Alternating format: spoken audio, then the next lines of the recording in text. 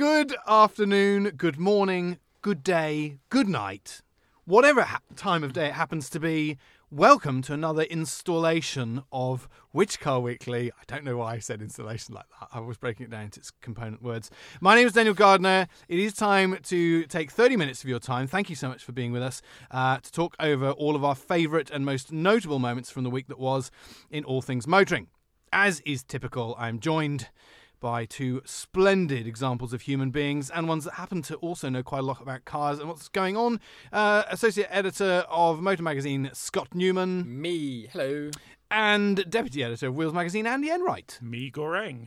Me Goreng. Oh, that's wonderful. Just before we started the podcast, we were talking about an incident with Me Goreng that we may cover later on if we have time. It's not motoring related, but it is bloody fun. And I feel we need to tell the listeners that Andy is currently looking resplendent in a Lawrence Taylor NFL jersey. It's washing day, Scotty. Oh, is it? Okay. So you just grab Christina's Yes. Christina's wardrobe. The wrecking ball that is my partner Christina. Yeah. Thank you for filling me in on what that was. I just thought it was just a snazzy shirt. I don't know anything about the person who wears it normally or what sport it's involved with. This is not... What sport is it? Is it American football? Yes. Yeah, right. Well, that's nothing to do with the show. No, not at all. So we're going to talk about cars, if that's all right with you. Okay, sounds great. On today's show, speaking of which, a motorsport legend checks out, Scotty barbecues a pony, and Dan narrowly avoids a motoring martyrdom. Sounds good. It does, doesn't it? What does it all mean? No one knows. We don't. That's what we're going to talk about right now.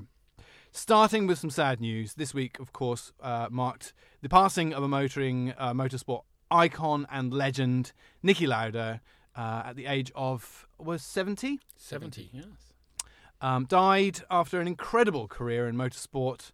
And yeah, whenever another motoring icon leaves the paddock for the last time, it gives us a good time to review their lives and exactly what the legacy they leave behind and the things that they're most remembered for. The great Lauda. Gentlemen, what are your favourite moments? What are your favourite things? What did he do and what does he leave behind as a legacy and a memory in your mind? Well, I mean... Oh, gesturing from between... Lauda had an incredible life, not just for his sporting accomplishments, but in the way he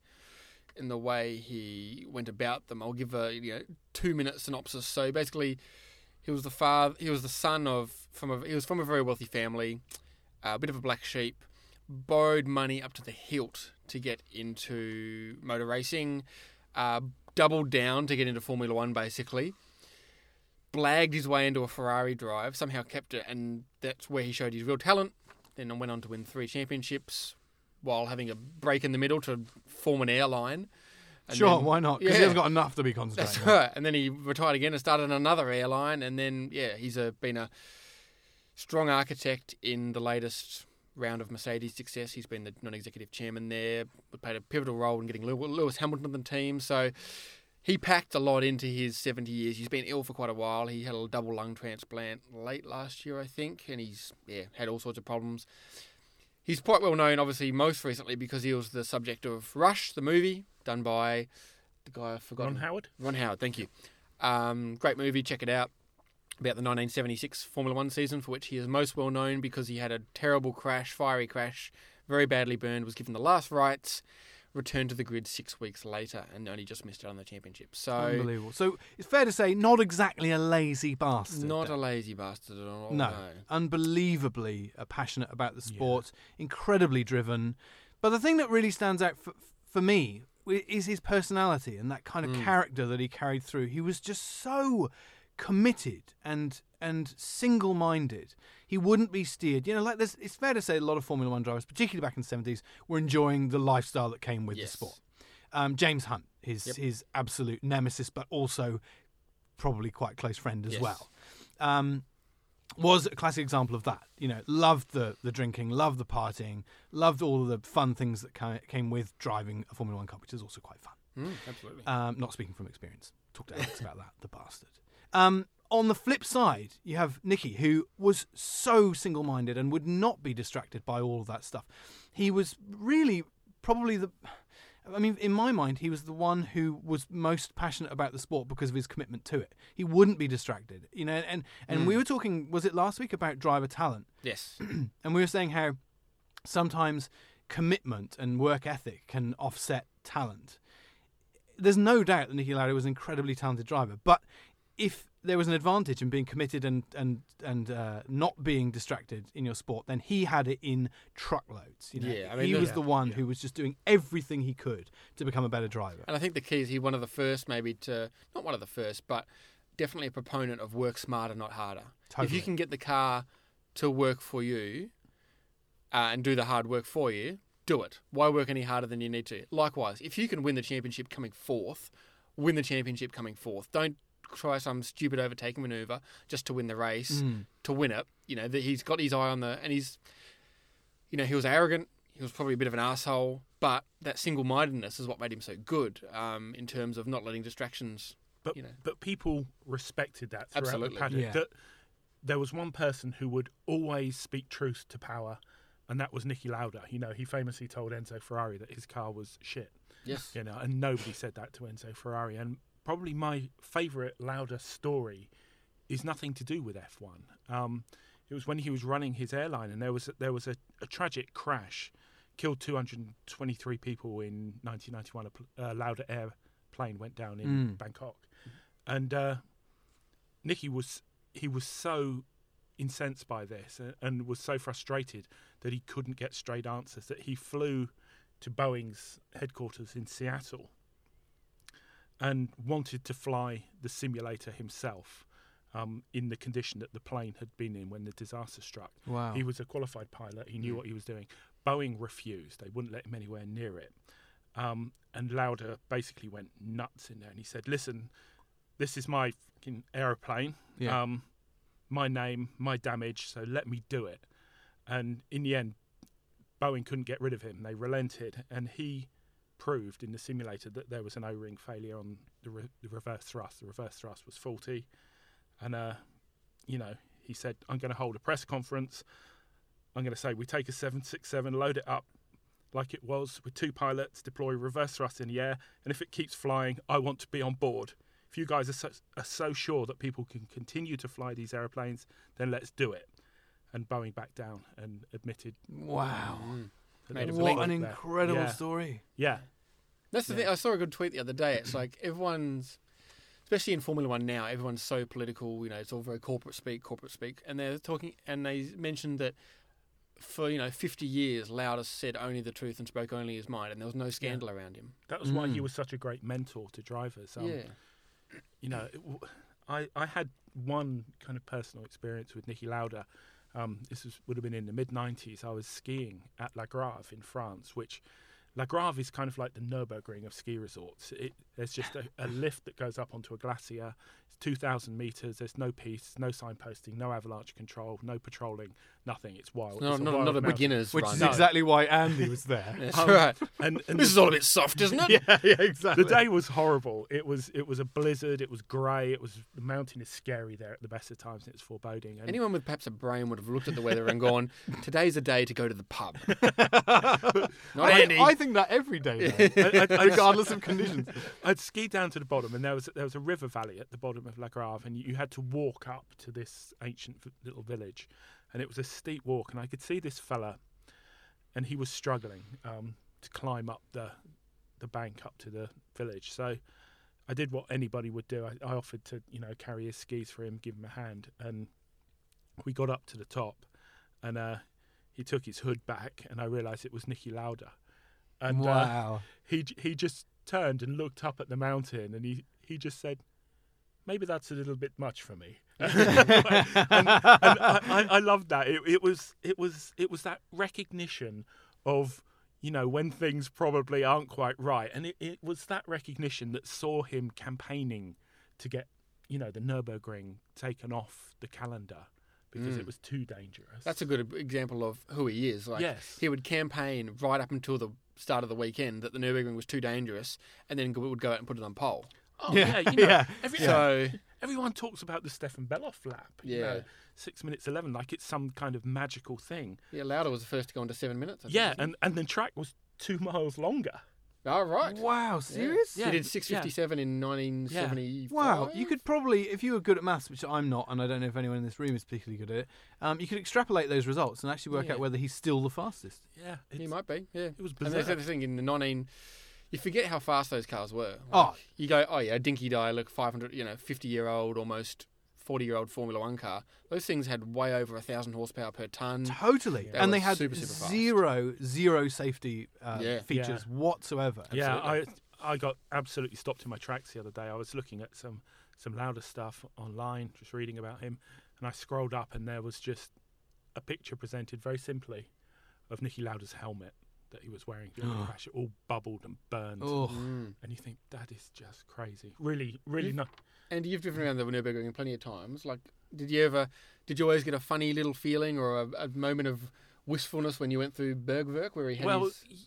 you crash? kind of in a road car at road car speed, Lauda Lynx is flat knacker, and it's a corner that you kind of show off a little bit. Like, I'm not even going to lift. If people haven't been in the car around there before, they start getting a bit frightened. But it's not a difficult corner.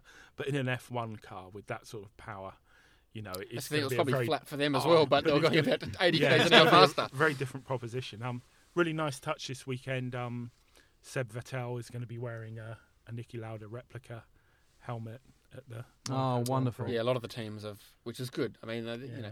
it's kind of weird, isn't it? Because you feel like they should have a moment's silence or something, and they probably will. But it's the last thing Nicky would have wanted. He would have, come on, get on with it. Don't Yeah, exactly. don't yeah. crap on about me. I'm gone. Move on. Yeah. So There you go. The passing of a motorsport legend, and Yeah. arguably not just an ambassador for Formula One, but ambassador for sportsmanship and just being good at what you do. telling it how it is. Exactly right. We can all learn Exactly something right. from that, I think. A little bit later, we're going to talk about punishing cars on the track.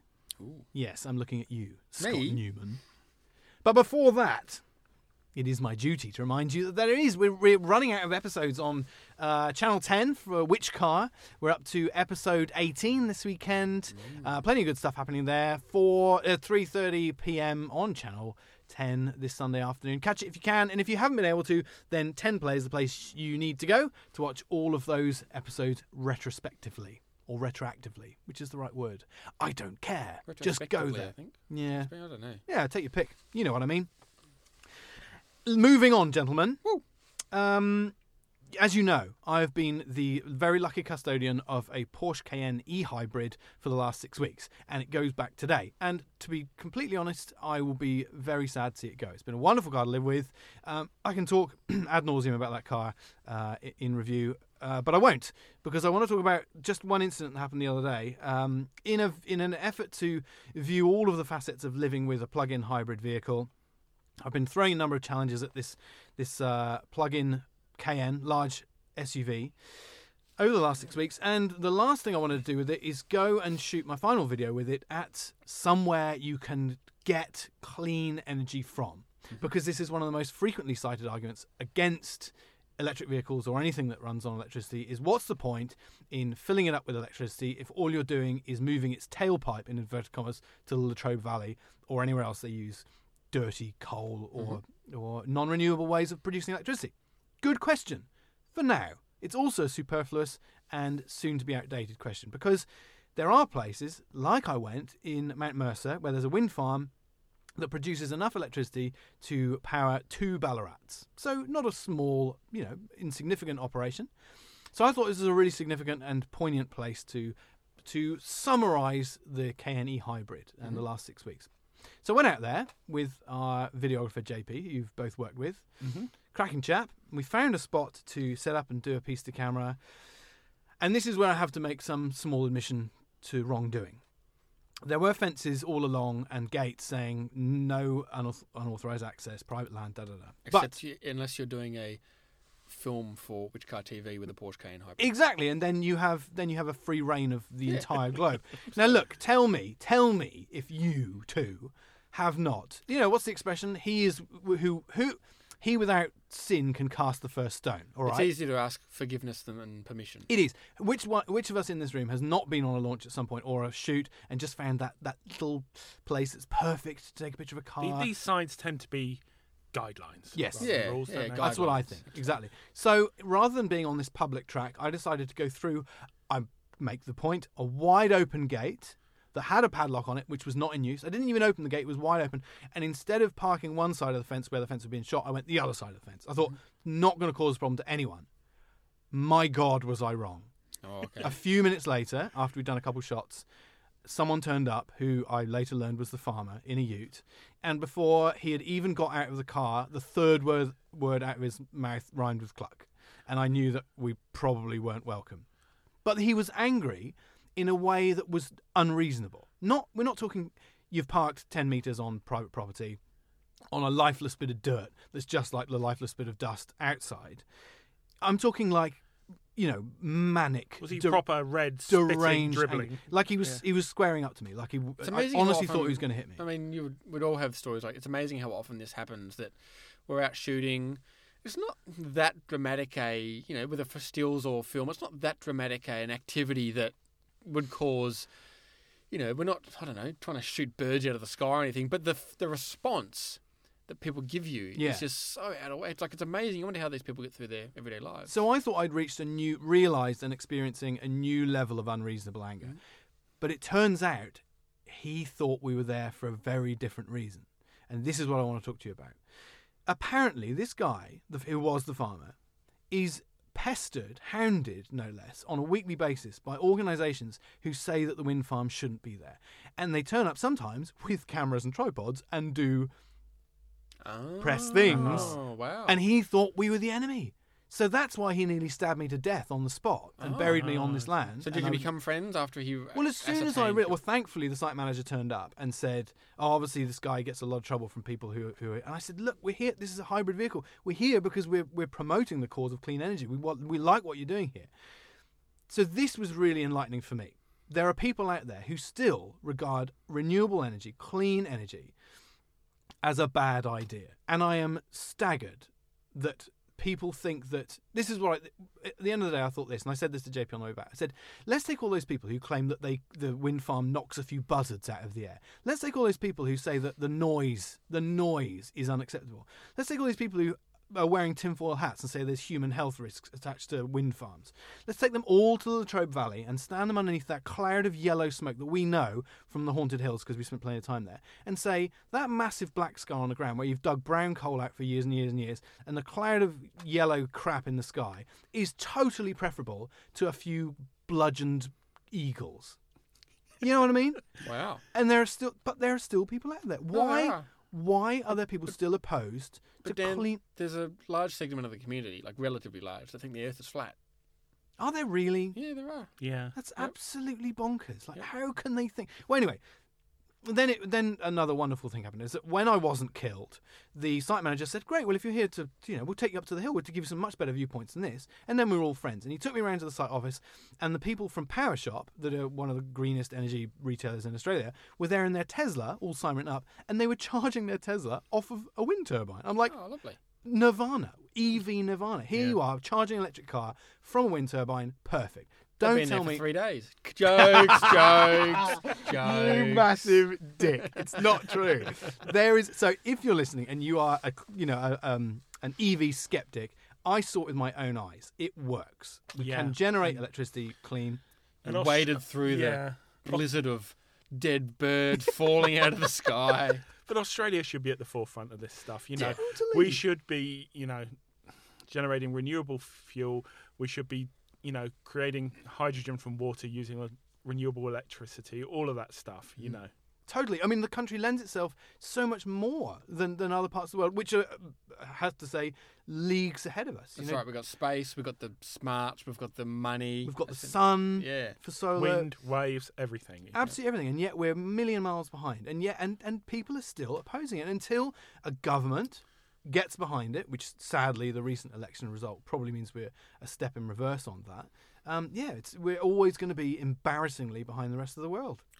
Until we give up our, I was going to say asphyxiation, which would be appropriate, but our fixation on our clean coal. I love it when Scotty has a Freudian slip. Sorry. I have to put an extra warning on this week's podcast. Thank you, gentlemen. I think that's what people really expect by They do. now. You Gutter know, talk. a good proportion of our listeners expect Yeah. a bit of filth, Filth. and I don't mean in the brown coal way. No. Speaking of misbehaving, I and wasn't misbehaving. well, but you know what I'm talking about. Yeah. Yes. Next thing. Yeah, I think he doth protest too much. Yeah, you in the corner there, a lead toe. You recently spent some time, as is fairly typical for Scotty, on a track in a sports car, but this time the sports car responded in a way that you weren't quite expecting. Well, I kind of was expecting a little bit. So, this to give the listeners a heads up, this week I wrote a story on our website basically explaining that the current Mustang GT automatic, and I need to put all those qualifiers on it, so the 2018 onwards automatic Mustang GT Yeah. cannot survive on track. And Wow. I don't mean it can't do a Bathurst 1000. In our experience, it cannot complete 2 full throttle laps of a racetrack. But that's Wow. that's the one that most people buy, isn't it? The GT automatic. Exactly, I would have thought so. So, and that's the one that's doing all the headline numbers, you know. Yeah. All the, you know, it's taken a massive step forward in performance, the new Mustang, primarily because it's got a lot more power and it's got this 10-speed auto. So we first came up against this at Performance Car of the Year last year. We're at the Bend, quite a warm day, West Circuit, and the Bend is a fast track, so high percentage of throttle, and the car, again, wasn't able to do 2 full laps without going into limp home mode, essentially. It just cuts away all the power, limits the revs, and won't let you change gear. Any idea what was causing it to go into limp home? Well, we'll get to that. Okay. So, reported that at the time, but, you know, could have been a one-off. These things happen. Could have been that car, who knows. It had a few Ks on it. So we did Bang for Your Bucks again a few weeks ago at Winton. Semi-damp track. You know, very cold conditions, like 12 degrees. Again, because our usual modus operandi is to get the data we need. We send a professional race driver out to do 2 flying laps. Yeah. We get a number. That's fine. Again, Mustang could not complete 2 full laps. Car then cooled down for a while, about 10 minutes or so. Then I took it out because I needed to drive it as a judge. Again, I videoed this. It's on the website as sort of proof. You can see. So I think from the moment I leave pits, just put in track mode, as you know, it's a car with track mode, and just drove, again, like on a semi-damp track. I think it lasts 2.5 minutes before it cuts itself. And then I would do a couple more cool-down laps, and then it couldn't even complete another lap. So we don't know what exactly leads to this. It seems to be, our best guess is that because the auto has so many more ratios than the manual, it's always keeping the car in its sort of 5,000 to 7,000 RPM sweet spot. Yeah. Which then... So it never has time to take a breath. No, so therefore it seems to be not a problem with the transmission, but a problem with the engine, so either coolant temp or cylinder head temp that's then getting it out of its working window. Right. So it begs the question though, should any car, like any performance car, be able to cop track work? Well, I mean, yes. Okay, there's 2 ways of looking at it. My immediate response would be yes, of course it does. If you're pertaining it to be a sports car, then that includes a bit of light track abuse. Yes. Can't do that. It's not really a sports car. But the other part of me is thinking, well, realistically, how many Mustang GT auto owners will hit the track? Not many. Perhaps Ford has just designed this car for purpose. Yeah, I mean, the other thing is during Picotti, it did happen once on the road. Ooh, particularly, particularly long. You know, we're talking probably 20 Ks of spirited driving uphill, load on the engine, and it happened at the very, very end of that. But I mean, I would argue that.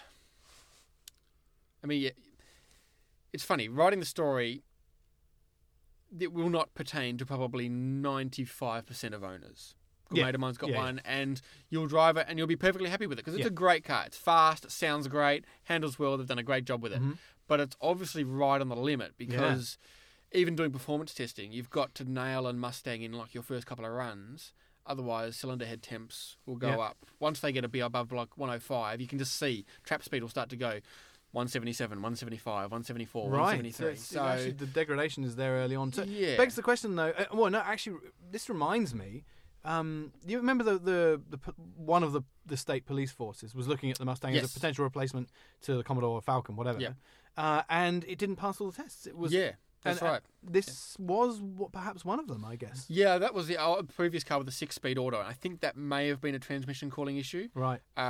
Whether the new one still has that with the 10-speed, I don't know. But yeah, it's certainly an issue. Good journalism, right to reply. Has Ford said anything about this? They basically said the Mustang isn't meant to be a track-capable car. It's meant to be a sports tourer, which is fair enough, but then it's got a track mode in it. Yeah, and the thing is, you say that Wrecked. 95% of the people won't. The 5% of the people who will be the most committed, the most vocal people online, the real enthusiasts about that car. So that'll be interesting to see how they come back from that. Am I right in thinking that the new Camaro has that same 10-speed? Similar, yeah, similar. And that's the thing. It may not be the transmission that's... What's interesting, though, is the response was the Mustang isn't a Ford... The base Mustang isn't a Ford Performance product. Ford Performance have, you'd expect that level of trackability. But the Ford base Mustang is not. But all you need to make it a Ford Performance product, apparently, is a track pack, but that doesn't include any cooling issues. Right. It's a It's suspension probably not upgrade. going to alleviate the same problem. Yeah, No. racetracks can do surprising things to cars. I remember I was going to turn to you at this point, Andy, and say, I can't think of a person in the room better qualified to talk about killing something on a racetrack. Please continue. Yeah, Clio 197, which is a car that you would buy and think this is a really great little thing for a racetrack. I remember driving that on the Nürburgring, and in the carousel there, the car had such a massive brain fart with the ESC that it came to a complete stop. You couldn't drive it. You had your foot to the floor and it had stopped itself. Wow. You either thought it Come was on, rolling though. over or the something. carousel of all parts of all Yeah, racetracks yeah. in the world. That's the one that's going to cause it to not know Yeah. what And it the was hell's his going on. 16th lap. No. But we were at the Bend the other week driving the new Porsche 911, Yes. the 992 one, and I was following you at one point, and the brake pedal went long on the Porsche. So even cars that you think are the very sort of acme of Absolutely. quality engineering, like a Porsche 911, can wilt That's the fairly one. rapidly under. That's the one. the If you track ask use. anyone with any experience of punishing cars on tracks, the Porsche 911 is the one that you can drive to the track, do it all day, and go home without even brake checks. Must be said that car had been driven solid for an hour. It was in the last session. Yeah, it had a bit of a Wow. pasting, but the other interesting thing to come out of that 911 thing was they were saying that if you go on track, don't buy the carbon brakes. No, because Buy Steels. Yeah. What? Yep. Yeah. What- that's What all do you right. need the carbon brakes for then? Just Well, showing off. To keep your wheels clean, so you don't get Yes. brake dust on them. That was what the Porsche technician 20 told us. grand to keep your wheels clean. Just get Yep. on your hands and knees and use a bloody sponge, you lazy git. yes. How are we going for time? We still got a bit more? What do you want to say, Scotty? Well, I mean, it is important to say this isn't limited to the Mustang. I mean, I've got a Subaru BRZ long-term at the moment. I took it to Phillip Island for a day. It's the TS, so it's got the Brembos. Yeah. So you would have thought that... So again, Subaru came back and said this isn't a track car, but I would argue that someone walking into a dealership who'd like a bit of track activity would feel justified in buying the BRZ with the bigger brake package And the to go and stickier do tyres. that. Yes, they said, they would say if you want to go and do track stuff, upgrade your car. But apparently, according to Subaru, it needed all new brakes after a day at Phillip Island. What? Which isn't a particularly brake-intensive circuit No. in a BRZ. I think it is Subaru just being a little bit cautious. But even so, and again, we had an Audi RS7 at Picotti once, 2 laps, and it had the carbons on it. 2 laps, and the brakes were done. It had no brakes left. Wow. I was going to wait into this conversation saying that I managed to get Subaru Levorg gearbox to shit itself on a track in Japan, but now you've just canned the BRZ. I'm probably not now. Oh, what do you know? I have already. Look, actually, in that case, so this was the international launch of the Levorg. We're on that cycling track in Japan. I don't know if you guys have it's where Subaru like to do their international launches. It's not a car track, it's a cycling track. It's a velodrome. No, it's a simulated wooden country floor. sort of but it's really good. It's actually terrifying because there's no runoffs, there's Yeah. no gravel traps, no arm codes. And we were driving the Levorgs, and it was Kurt Dupre from another publication, but a colleague and friend of ours, and we both went out in Levorgs and both came back with gearbox warning lights on. And the Japanese engineers all came over and said, "What did you do? What did you do?" And we were like, "Well, we're just driving it, like spirited manner, but we're Yeah. just driving it." Anyway, they weren't angry with us. They were really pleased. They're like, this is the kind of stuff we need to be doing in development. We're sorry it directly impacted your experience. Went away, found a problem, sorted it, and as far as I know, they actually came up with a fix based on the international launch. Fantastic. Now that you mentioned that, we were up in north of Finland once, and there was a big ice lake. We were with Volvo, and it was a XC70 wagon, and they cut this great big track on the ice lake, set us out in that. And of course, it's great fun driving on ice and snow. You're having a whale of a time. They said, right, okay, you can all come in for dinner now, or if you like, you can stay out. And everyone went in for dinner apart from 3 of us. What? Who just stayed out, and it got dark, and then we ran out of petrol. And every single car that stayed out, all 3 of these vehicles, completely cooked the differential. Yeah, right. Wonderful. Yeah, I'll tell a absolutely. story for another time, but I'll just wrap up with that's what I hope comes out of this Ford Mustang thing. Like, it's not nice writing, despite what some people think, it's not nice writing negative stories. No. But hopefully, this is read and they do some tests and it's probably an easy fix. I'm not sure what the fix is, but it's an easy fix. And then the next car, because it's a great car and you should be able to enjoy it on track, because God knows that's the only place you can enjoy these cars these days. Hopefully we see absolutely improvement. the best car manufacturers out there, including Ford, including Subaru, do listen to this kind of feedback and they do act on it. So it's good to keep, it's our job, it's good to keep whinging about cars and trying to break them on Keep track. the bastards honest. Gentlemen, let's get out of here. Thank you so much for tuning in again to another week of Which Car Weekly. We will be back again. In the meantime, keep up to date with all our social media activities and go to the website whichcar.com.au, and why not pick up a mag and give it to your kids. Start a new generation of people who like to read print. Because it's noble. My name's Daniel Gardner, that's Scotty Newman, and that is Andy Enright. Talk to you next time. Bye.